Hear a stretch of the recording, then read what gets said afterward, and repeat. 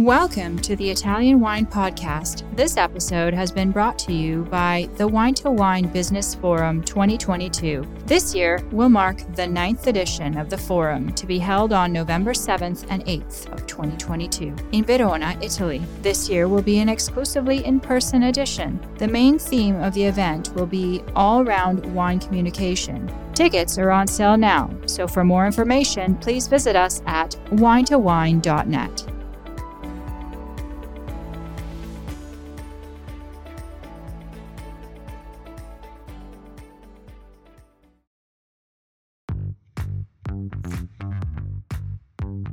Welcome to this special Italian Wine Podcast broadcast. This episode is a recording off Clubhouse, the popular drop-in audio chat. This Clubhouse session was taken from the Wine Business Club and Italian Wine Club.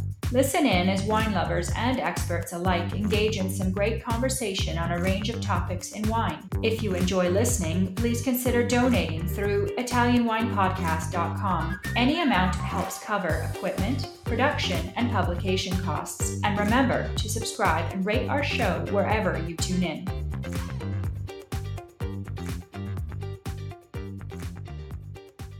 Hey there, everybody. Welcome to Clubhouse Ambassadors Corner. My name is Joy Livingston. I'm standing in for Stevie Kim. She normally does these, but she's getting back from Campania. So I'm doing this for this evening. And Clubhouse. We do this every Thursday at 6 p.m. And this is a great opportunity for ambassadors of the Vinitaly International Academy and wine lovers, of course, to get to know their favorite producer and, make contacts and basically ask the questions that they've always wanted to ask their favorite producer. We do replay this on the Italian Wine Podcast. So this will be on there in the next couple weeks or so. And that's so that people who are not in the same time zone can catch it or for whatever reason. So it's actually really popular on the Italian Wine Podcast. So, that's great. So for today, we have Giovanni Pesquera Elia being interviewed by Matt Pace. And if I have butchered anybody's name, I really apologize. Matt, are you there? I certainly am. It's quite hard to get my name wrong. It's good. And I detect a British accent. Where are you right now? I'm in London, where it's raining very hard. Okay. I wish it would rain here. It hasn't rained in a long time. So... So I will go ahead and give you a quick introduction, and then I'll turn you over. I'll let you do your thing, and you can go ahead and introduce Giovanni from the Paitine Winery. So you're the operations director of Enoteca da Luca. Independent group of 3 Italian restaurants and wine bars in central London. And you're also a wine ambassador, and also you have your WSET 3 level 3. Is there anything else you would like to tell me about yourself before I hand you over? Well, that's my bio. That kind of pretty much covers it. You've got me in 2 sentences there. That's all good. That's very, very British. Let's get on to the important person who's the genius winemaker. Fantastic. I love it. So, Giovanni, are you there? Yes, I'm here. Okay, perfect. Okay, so actually, before I go, I just wanted to ask a couple things that Stevie always likes me to ask, which is, Matt, what are the learning objectives that we should expect from this interview? And how did you discover the wines of Paitine? Sure. So learning objectives, I would say, I can answer both questions at the same time. So why Paitine and what are the learning objectives? Barbaresco is famous for its varied soils and all the different sites. It's harder to understand than Barolo, where, there's many, the villages and the subzones, relatively easy to get your head round. Whereas I would say Barbaresco is harder because there's so much more variety. And that is one of Paitin's strengths, I think, and I hope to talk to Giovanni about this, is how they have pioneered the use of single vineyard and understanding what each different plot does and what kind of different Barbaresco that makes. So that's one of the reasons for wanting to interview Giovanni. How did I discover them? I think I first tasted Paitin wine, if I'm not wrong, at Nebbiolo Day, which is a fantastic event in London that happens. It's happened twice or three times, put on by the journalist Walter Speller. And so, if you're ever in London, if you're in the UK, you must go because it's an amazing event. And then in April of this year, I went to Grandi Langhe in Torino, which is an event organized by the Consorzio di Tutela di Barolo and Barbaresco and Doriani. And, same thing. So big tasting, mostly Nebbiolo, but also some Dolcetto and Barbera. And I met Luca, Giovanni's son, at that event and tasted some of the 2019s. And we know, which everyone is saying is going to be a pretty stellar vintage for Barbaresco and Barolo, and was just super, super impressed. And then I happened to get invited to a lunch with Luca in London 2 months later. So, yeah, it's I've just ordered myself a case of the 2019 Sori Paitin, which isn't even in London yet. So yeah, I'm a fan. I'm a fan of Paitin wines. Awesome. That actually does sound really great. If I'm ever in London, I know exactly where I'm going to go. So go ahead, you guys. I will come back at the end, and we may have a couple questions or not. Depends on the time. And until then, I will mute myself. Go ahead. Okay, perfect. Thank you very much, Giovanni. Ciao. Come stai? Ciao, Matt. I'm fine, thanks. We just started the harvest last week. Oh wow.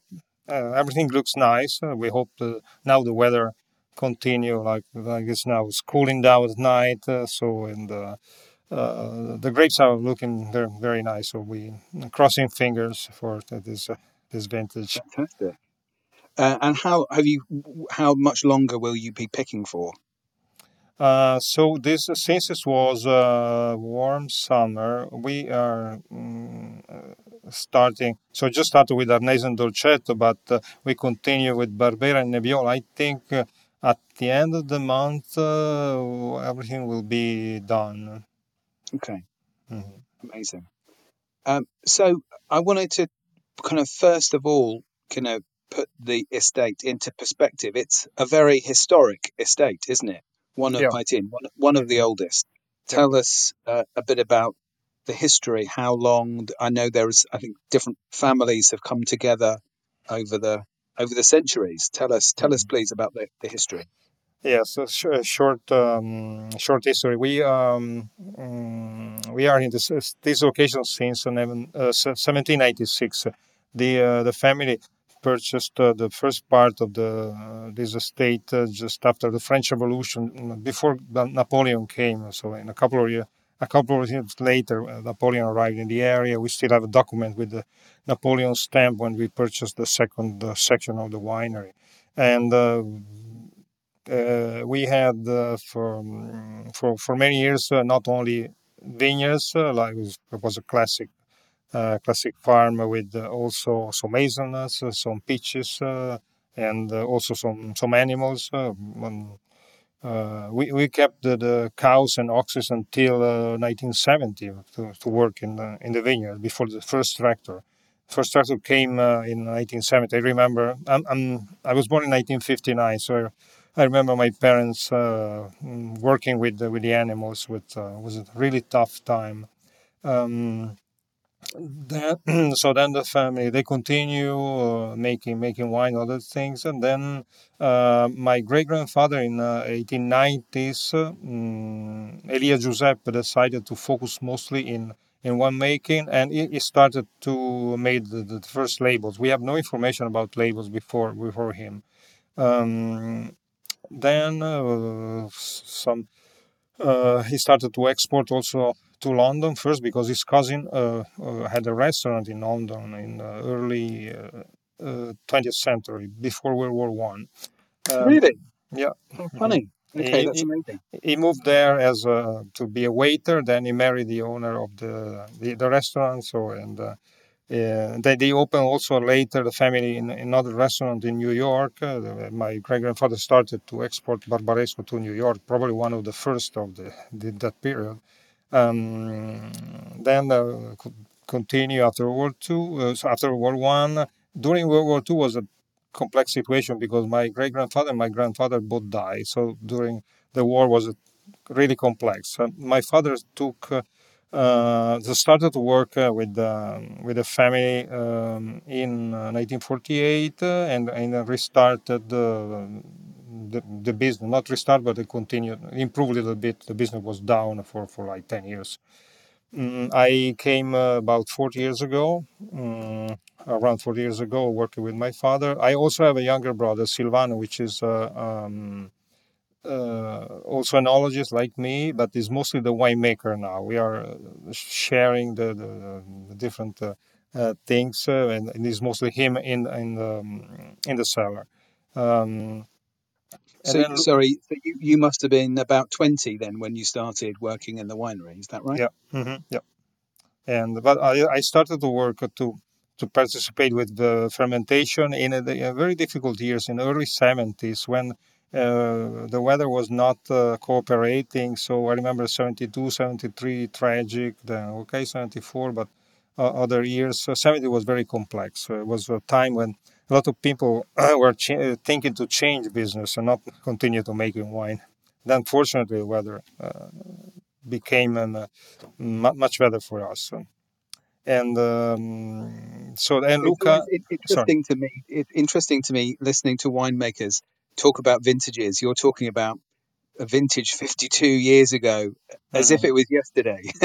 You Yeah, still the pain, the pain of yeah, 1970 is still there. you Winemakers remember. are like that. Yeah, the negative things are probably easier to remember. I don't know. But so, and Luca, he joined us in 2016. Was lucky because he started with a great vintage. And so our history. So we are more than 200 years in so making wine these things, but the history has taught us that the results must be achieved slowly. So we have to make a big efforts and you have to wait. And it's important to have great family spirit and family culture to continue. But we think the most important thing is to have a vision. The family has a vision. Our family has managed over time to transmit the same vision and dedication through the generation. It's still our engine today until the new generation has the reception, obviously. Um, but this Yeah, is tell me. Yeah, tell me a bit about how that vision works, because one of the things that strikes me is you make relatively you have quite a few wines. mhm. Tell me kind of what's the or tell the listeners, uh, what is that philosophy? Yeah, it was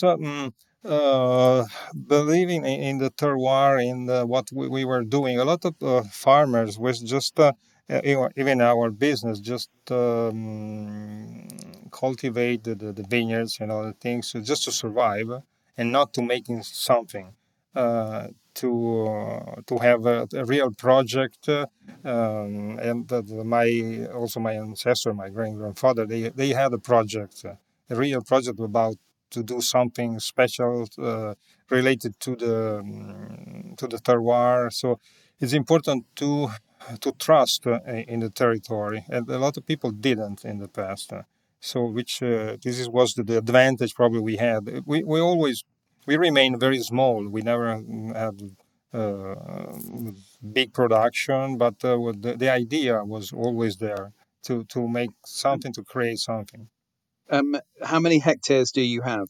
I should know Actually, that. we have around 20 hectares, Okay, right. Wow, mm, wow, wow.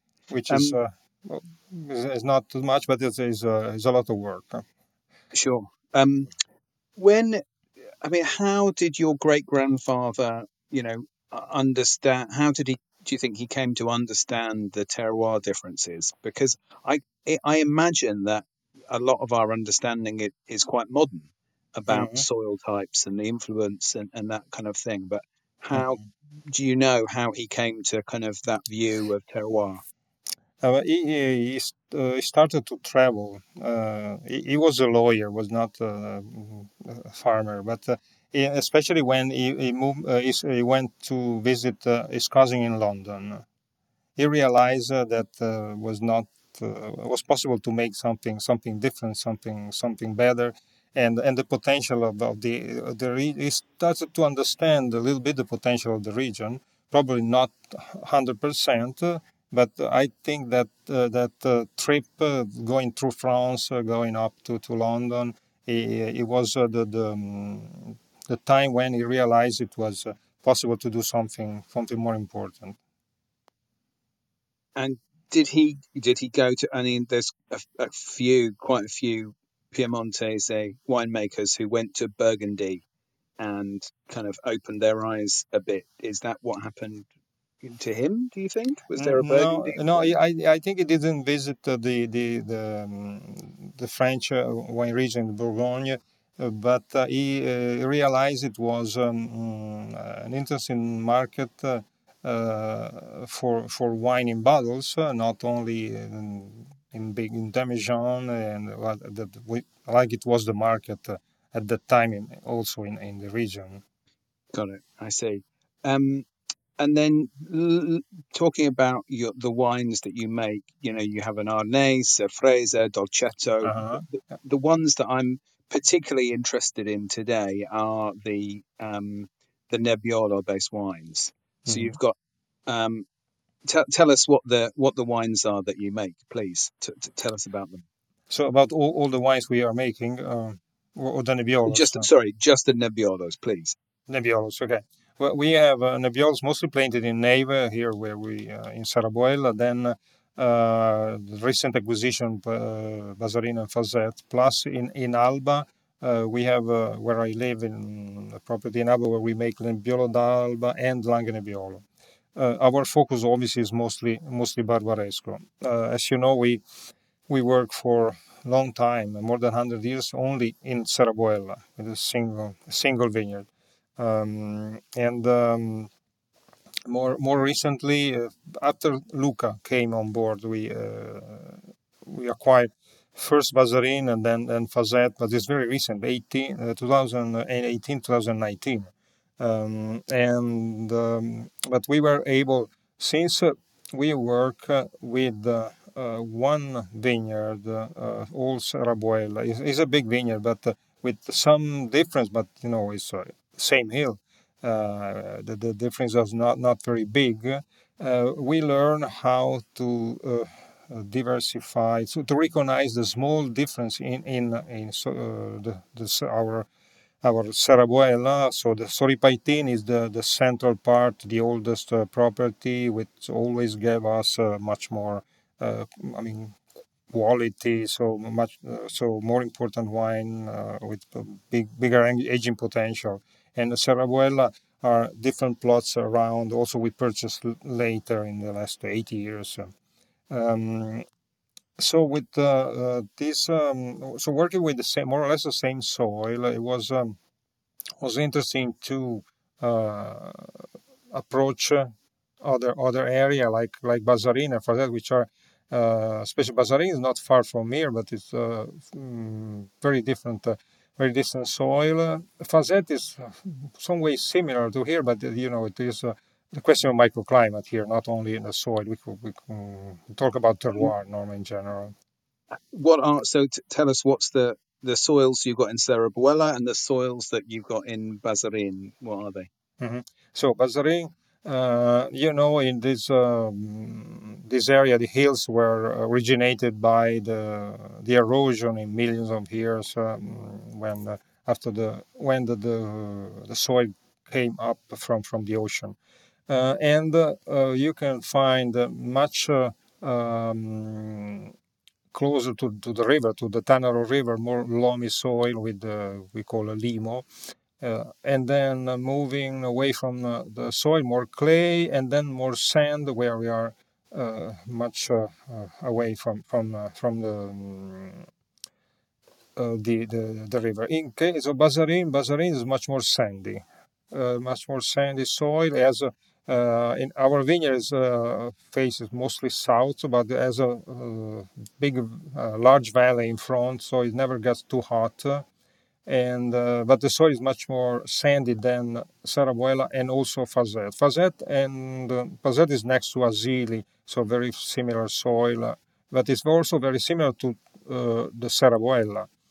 But the situation is different because the climate is mitigated by the river and has less variation of temperature. Sarabuela has gets warm and gets cool much faster because we can get a lot of wind from the ocean in Sarabuela. So even the soil are similar. With the effects are so the results are quite different.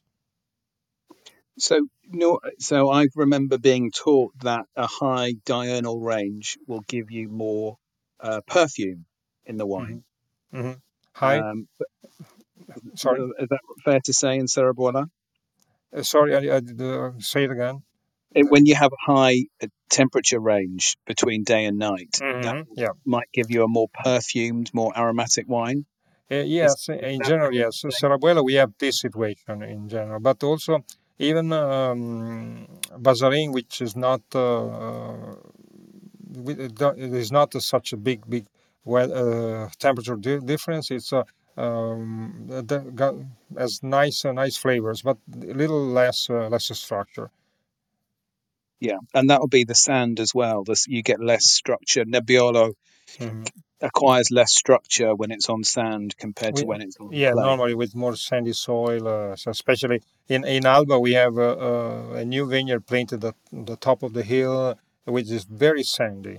And so it is lighter. We also mix some Lampia and Rosé. So it's very interesting. It's a lot of sand, but are the sand called Sabbia di Diano. So the sand you can find in Castiglione Falletto too, the first part of Monforte. And but normally sands gives, especially in Roero, the sand of Roero gives so less tannins, makes less tannins in the wine and nice flavors. Maybe the wine cannot live very long, especially the Roero sand, but with the different flavors. And that's because the the vine is getting less nutrients from the sand because the Yes. sand drains. The vines aren't quite as strong as they would be if they were on clay. Yes. Yeah. Mm-hmm. Got it. Okay, great. Just talking about your new vineyards, you've got Facette, you mentioned, uh, Mm-hmm. Bazarin. and Bazarin. Um, are you intending to do single vineyards of those in the future, or are you going to just blend them into um, your No, just we don't make a blend, Barbaresco blend. So yeah, so we have all single vineyards. So Mazarin Fazet will be in the future. We also will have in some years. We just replanted the Starderi vineyard and also another, but it will be question some more years. But all single vineyard. We are all the from the grapes we have from the young vines are going all in Langhe Nebbiolo. We don't make just Barbaresco without not a single vineyard. Are you enjoying this podcast? Don't forget to visit our YouTube channel, Mama Jumbo Shrimp, for fascinating videos covering Stevie Kim and her travels across Italy and beyond, meeting winemakers, eating local food, and taking in the scenery. Now back to the show.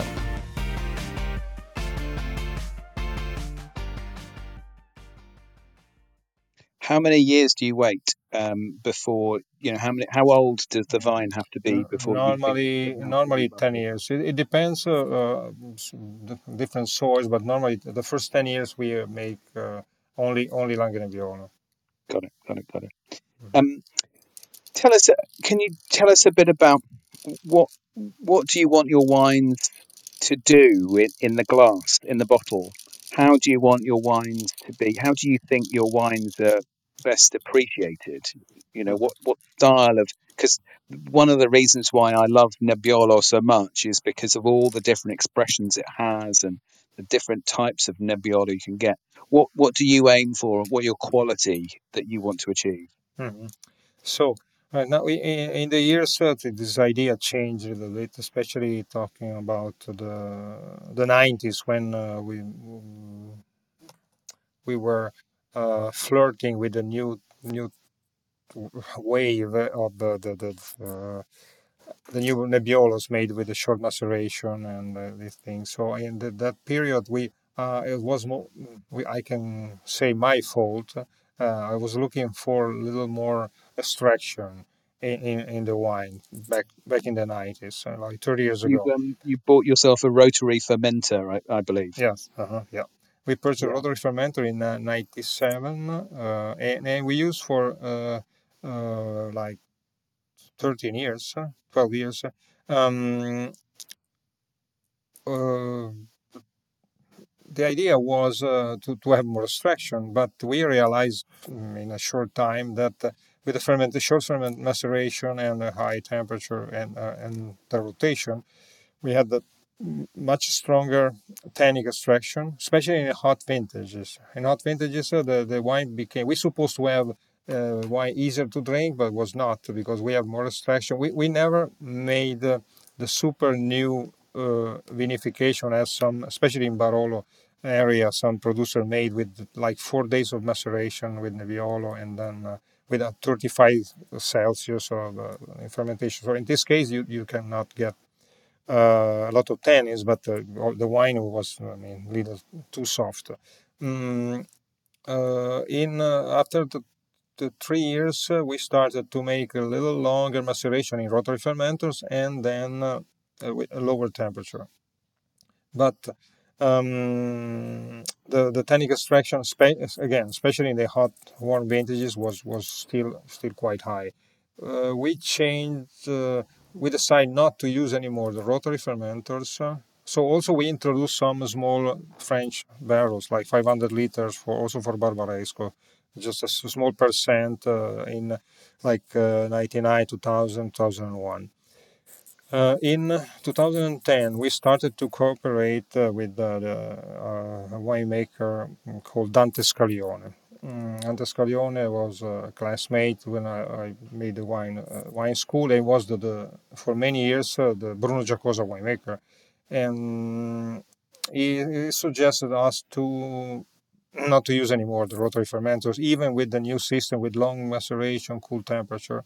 And so we have from 2010 we have the new a little change, so back to the past. Now the focus is so in the glass to have a very elegant wine with nice flavors. Then Nebbiolo is not is a wine that can change in 6 months. Sometimes it's not good as it was before. Then it becomes better. It's up and down. Some like some Pinot Noirs or some others. So what we want to have, the focus is mostly the elegance of the wine. So we don't care anymore about the extractions and also the color. With the long maceration, we are losing some color, but the color is more stable and the elegance is much better than before.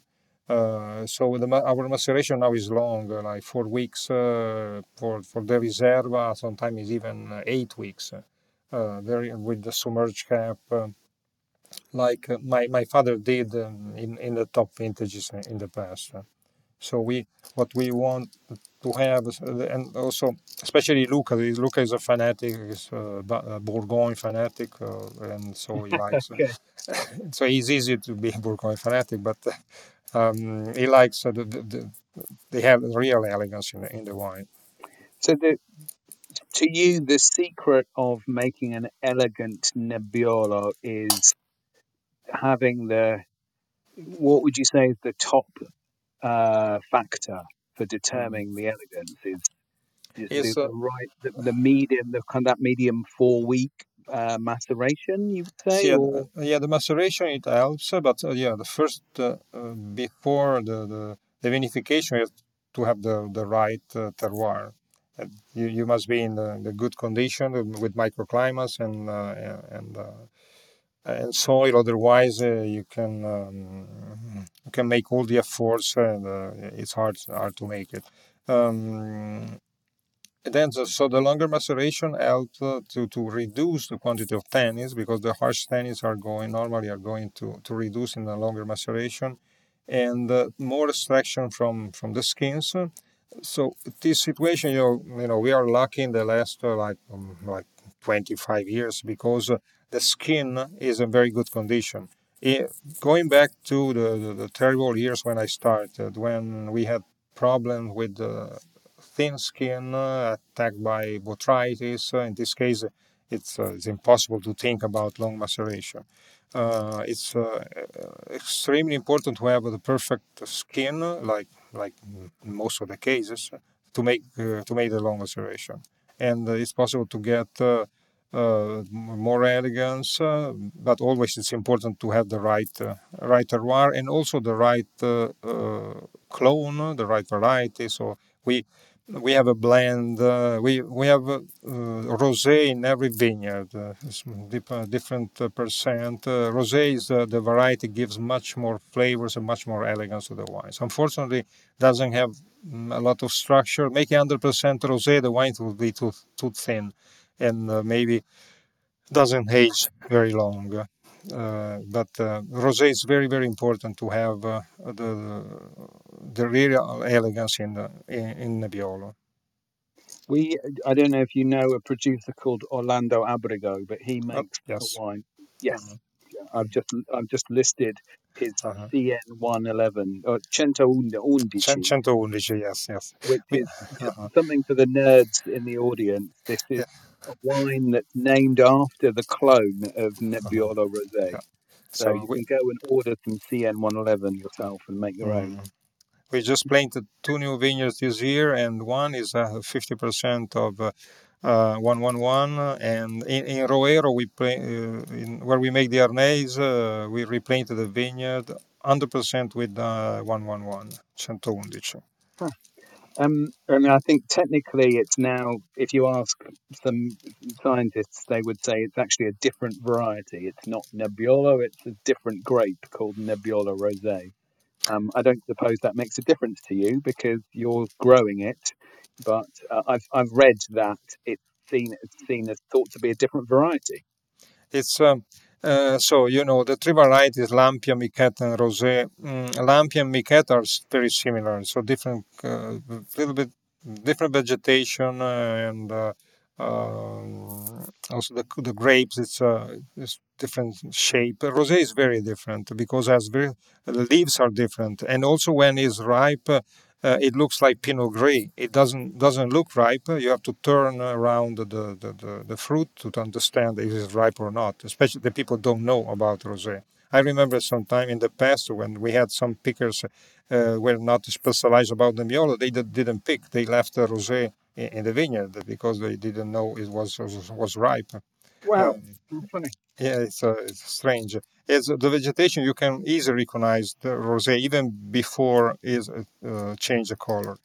Is quite a little different. But now we have a lot of selection also about Lampia and Miquette to choose with more flavors, a little more color, some more tannic. It's I think is always important to mix. Different clones. In the case of this one in Roero, we decide to plant only this variety because we want to make this so 100% 111 from Roero. But it takes another 4 years before to What get. would you say? Just you've talked about Nebbiolo Rosé, but Lampia and Miquette. If I remember rightly, Lampia is thought to be more high quality. Have I got that right? So Lampia has normally the bigger bunch.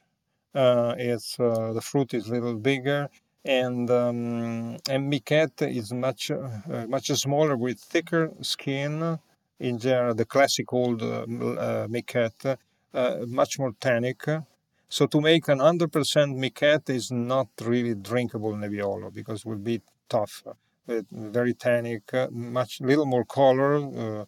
a lot of concentration, but not the best. We Now there are some clones from Lampia. They're very nice. They also The problem we had was the inconsistency of the production.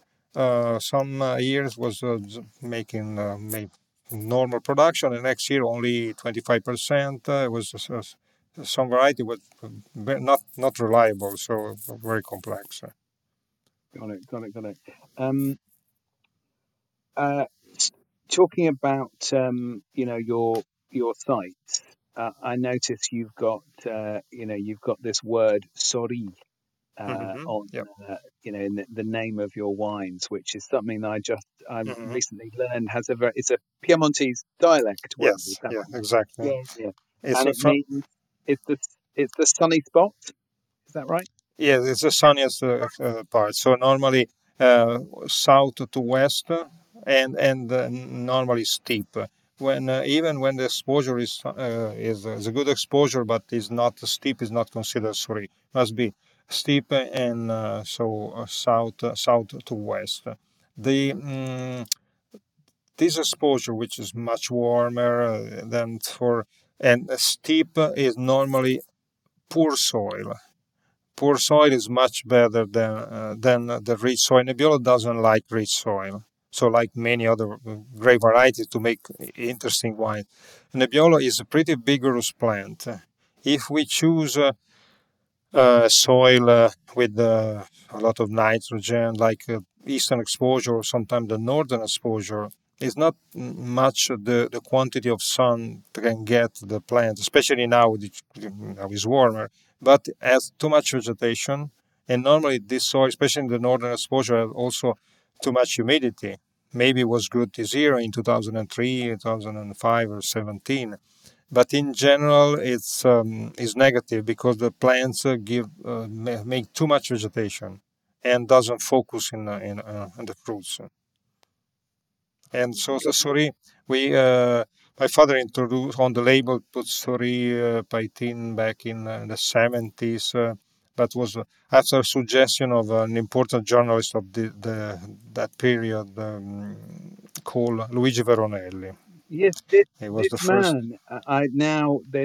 I've met a couple of winemakers who attribute their success to Mhm. Veronelli. I was in Trentino in April at do you know Poyer e Sandri? Ah, poi Alessandro, yes. Uh-huh. Yeah, and his visit and his write up in 1973 was Mhm. to Poyer e Sandri was the turning point for them. Uh, no, he Um, was so amazing. an important person. He was the first to introduce wine and food in television in the 70s. Before, Oh, really? nobody else did. Even we are food, wine is very important in Italy, but we never had before in television seriously. So no, before we had some, but was not. It was just for jokes. He was a real professional, Luigi, and we call Gino, and was a very great journalist. Sometimes even hard to understand from Italians. I was writing in Italian, but very sophisticated words, and but was fantastic, Gino. And when he was here back in the 70s, suggested my father to put on the label the name of the vineyard, which is the Paitin is the old name, is the nickname of the family, is not our last name. And Bricco, the other word we use, is related to the top, the highest point of the area. Yeah, yeah. The We are in Bricco Bricco you di see, Neve. yeah, Bricco you see quite a lot throughout Yeah, Piemonte, the top of the hill, right? Whereas yeah, Sori exactly. is. I also Sorry, read that Sori is the spot that where the snow melts first. yeah, first, yes, normally Right. yes, yeah. Now the Yeah. snow is not much. It's melting very fast everywhere. So we don't have much anymore. Yeah. But normally is the where the snow melts first is a good sign. Got it. Um, One thing that you mentioned I read in your biography was that about when you went to America. Hmm. and because it's noticeable, like looking online, how much how many American importers write about your wines or how much coverage you get in America. I know there's lots of Italians and Vinitaly themselves are Yeah. always fascinated by, Italian winemakers Mhm. being successful in America. How would you say you've? It seems to me you're successful in America. How have you done it? How does it work for you? Yeah, so the adventure in the United States started in the late 70s. We met one agent at that time called Thomas Abruzzini. This guy, he was a visionary man. He was the vice president of Banfi Group, so the big American company, but he was mostly in charge of the buying Bordeaux en primeur. So he was going to the different chateaux. He was a super expert of Bordeaux, especially also in Bourgogne, but especially in Bordeaux. And since the parents were Italians, he didn't understand why the Italian wines, with the big big possibility, didn't have a lot of success in the United States. And he decided to open his own business as an agent. But before, he traveled through Italy for a couple of years, just moving in different regions and tasting the wines and making a lot of notes to understand about the Italian territory. So we met this guy back in the late 70s. He came one day at the winery. He was trying to put together some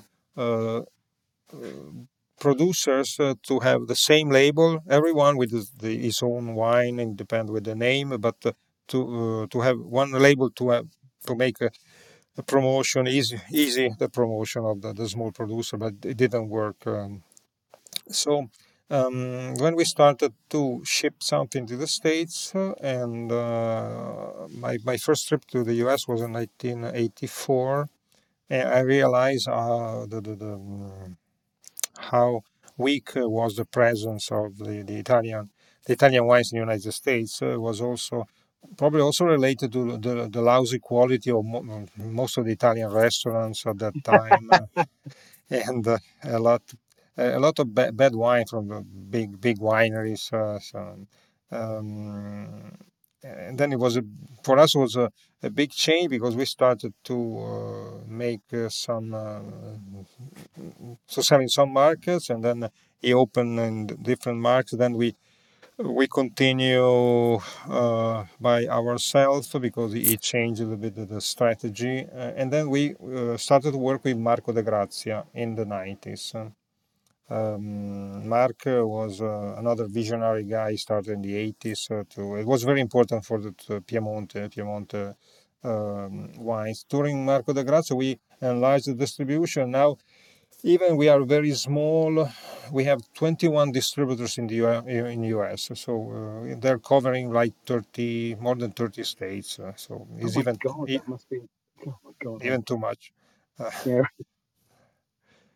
And it is still it's important for us. US is our main market. The second market is UK. Great, good. I'm glad to hear that. And now, in Yeah. fact, I think your son Luca has just managed to join. I believe Luca was traveling, but now he's here. Hey, Luca. Hi everyone. Hi, Gianluca. That's good to Ciao. know. Seeing as we're talking about kind of international and new markets and all the rest of it, maybe we could talk to you now a bit about the future for Python. We've heard some Okay, great great. history. We can talk Can about. be a quite long question, a long answer, speaking about Okay. the future. But I would say that if I need to speak about the future, probably the most urgent thing is how we need to tackle the climate. to preserve the quality we always had in our wines. And so this is for me the most urgent part of our objective. As a consequence, this year has been quite a great testing year for we will see after the fermentation are finished if our efforts has been worth. I think that we try to approach. We haven't removed, for example, almost any leaves from all the from all the plants to avoid any wound and evaporation of water. So this was a way to keep the plant preserving all the water they had. We managed the canopy in a different way without taking out some branches that normally were preventing the humidity to move away from the plant. We moved the soil, we fermented the soil to avoid the soil evaporation, and then many other things. We also spray kind of powder mixed with water to reflect 10-15% of the radiation of the sun. So those are some of many other experiments with fungus and that we and algae that we are experimenting in the vineyards to preserve the elegance and the class that always distinguish Barbaresco. And so I think this is the most challenging and funnier part of our activity today. Tell me about the spray. You're not talking about copper sulfate. You're talking about a spray that just to reflect sunlight. See, essentially, it's just soil. It's a powder of soil, mineral powder, that was used in the past for constructions too. It essentially is very, very white, and it goes on the plant. You spray it even once is enough if you have like a heat wave coming, and it does a bit of reflection. Normally, it is considered 10-15%. It is just water and soil, nothing. After 3-4 rains, probably we will be washed away. But this is a good way to reduce the amount of radiation, limiting the photosynthesis. It's also prolonging a little bit the ripening of the fruits. Okay. And do you think so your approach to combat climate change, is it going to be focused on this kind of canopy management, that and the sprays? That's the kind of the headline. What else might you do, or how else are you thinking about, how to respond to future temperature increases? But for sure, so another way that would take a little bit more longer would be like selection, maybe of newer clones that are able to tackle better the climate. We already did since I think my family always had quite attention for the rootstock, and when I joined the winery, we also had like a little bit more attention on the rootstock selection. So essentially, we're able now to have rootstocks that are kind of rupestri based, so very resistant to dry weather.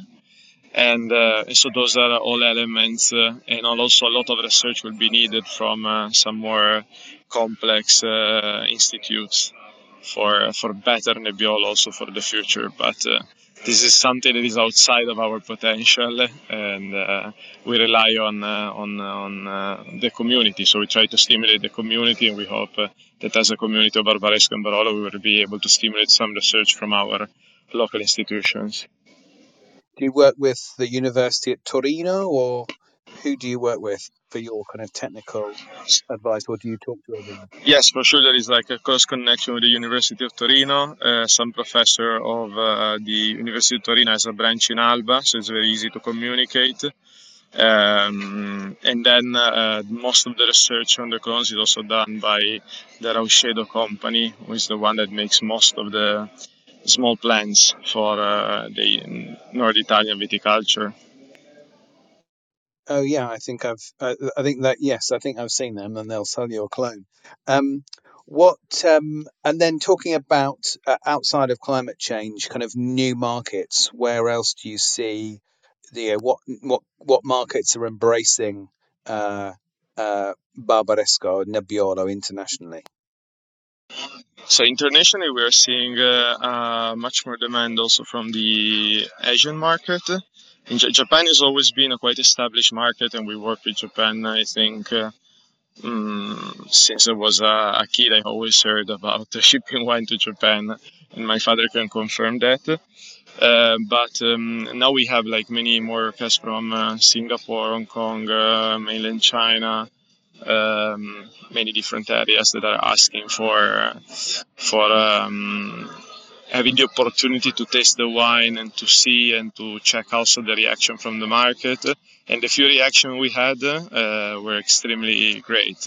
Our market now is a little bit more. It came now to be solid. Is the northern European market that maybe 10-15 years ago was almost non-existing, and instead became very important for the Nebbiolo area. Also because it was very easy to travel to our area, so we had like a very strong influx of Northern European people coming and visiting. They loved the area, and so it was easy then to buy and get passionate with the wine. Yeah, amazing. Cool. Probably final question. You mentioned that you work in the community in Barbaresco. Who are the other producers in Barbaresco, and perhaps Barolo as well?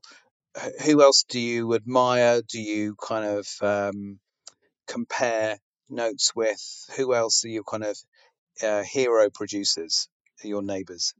So for hero producers, we have we have many to admire. I think that each one has works with. I admire people that are able to make out of their soil one very unique expression. In Barbaresco, I would say that I'm cooperating very well with, for example, Riccardo Sobrino from Cascina delle Rose, Luisa Rocca from Bruno Rocca, Ludovica from Marchesi di Gresi.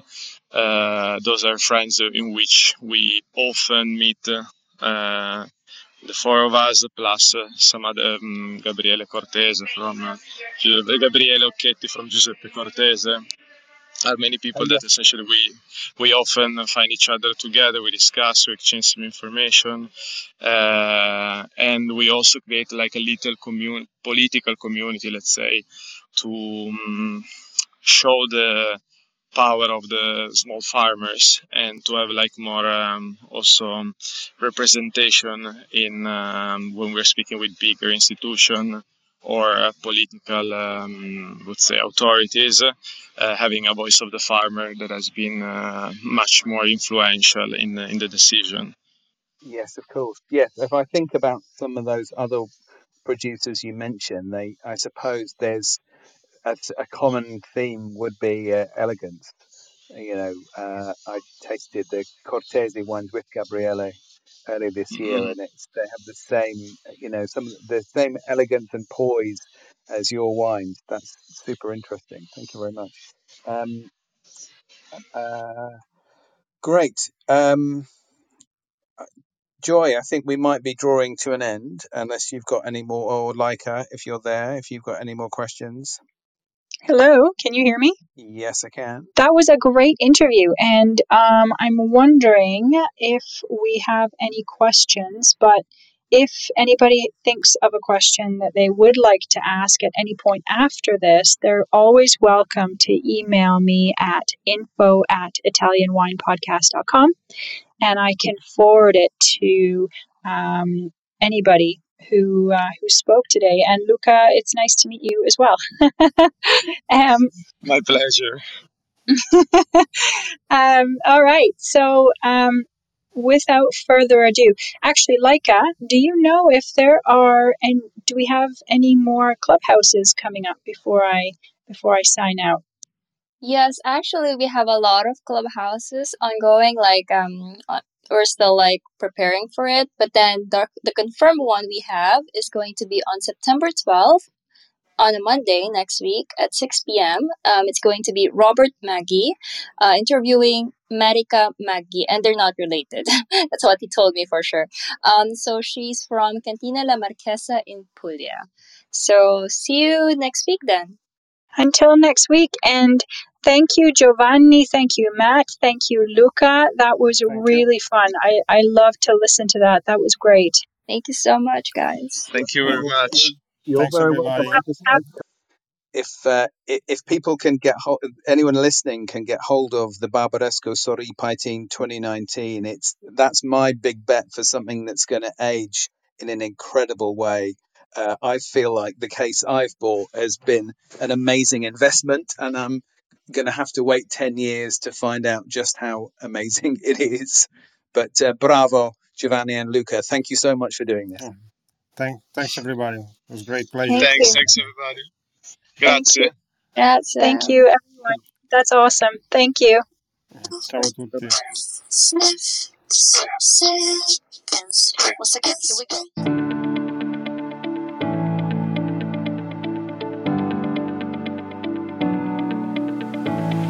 We hope you enjoyed today's episode brought to you by the Wine to Wine Business Forum 2022. This year will mark the 9th edition of the forum, to be held on November 7th and 8th, 2022, in Verona, Italy. Remember, tickets are on sale now, so for more information, please visit us at winetowine.net.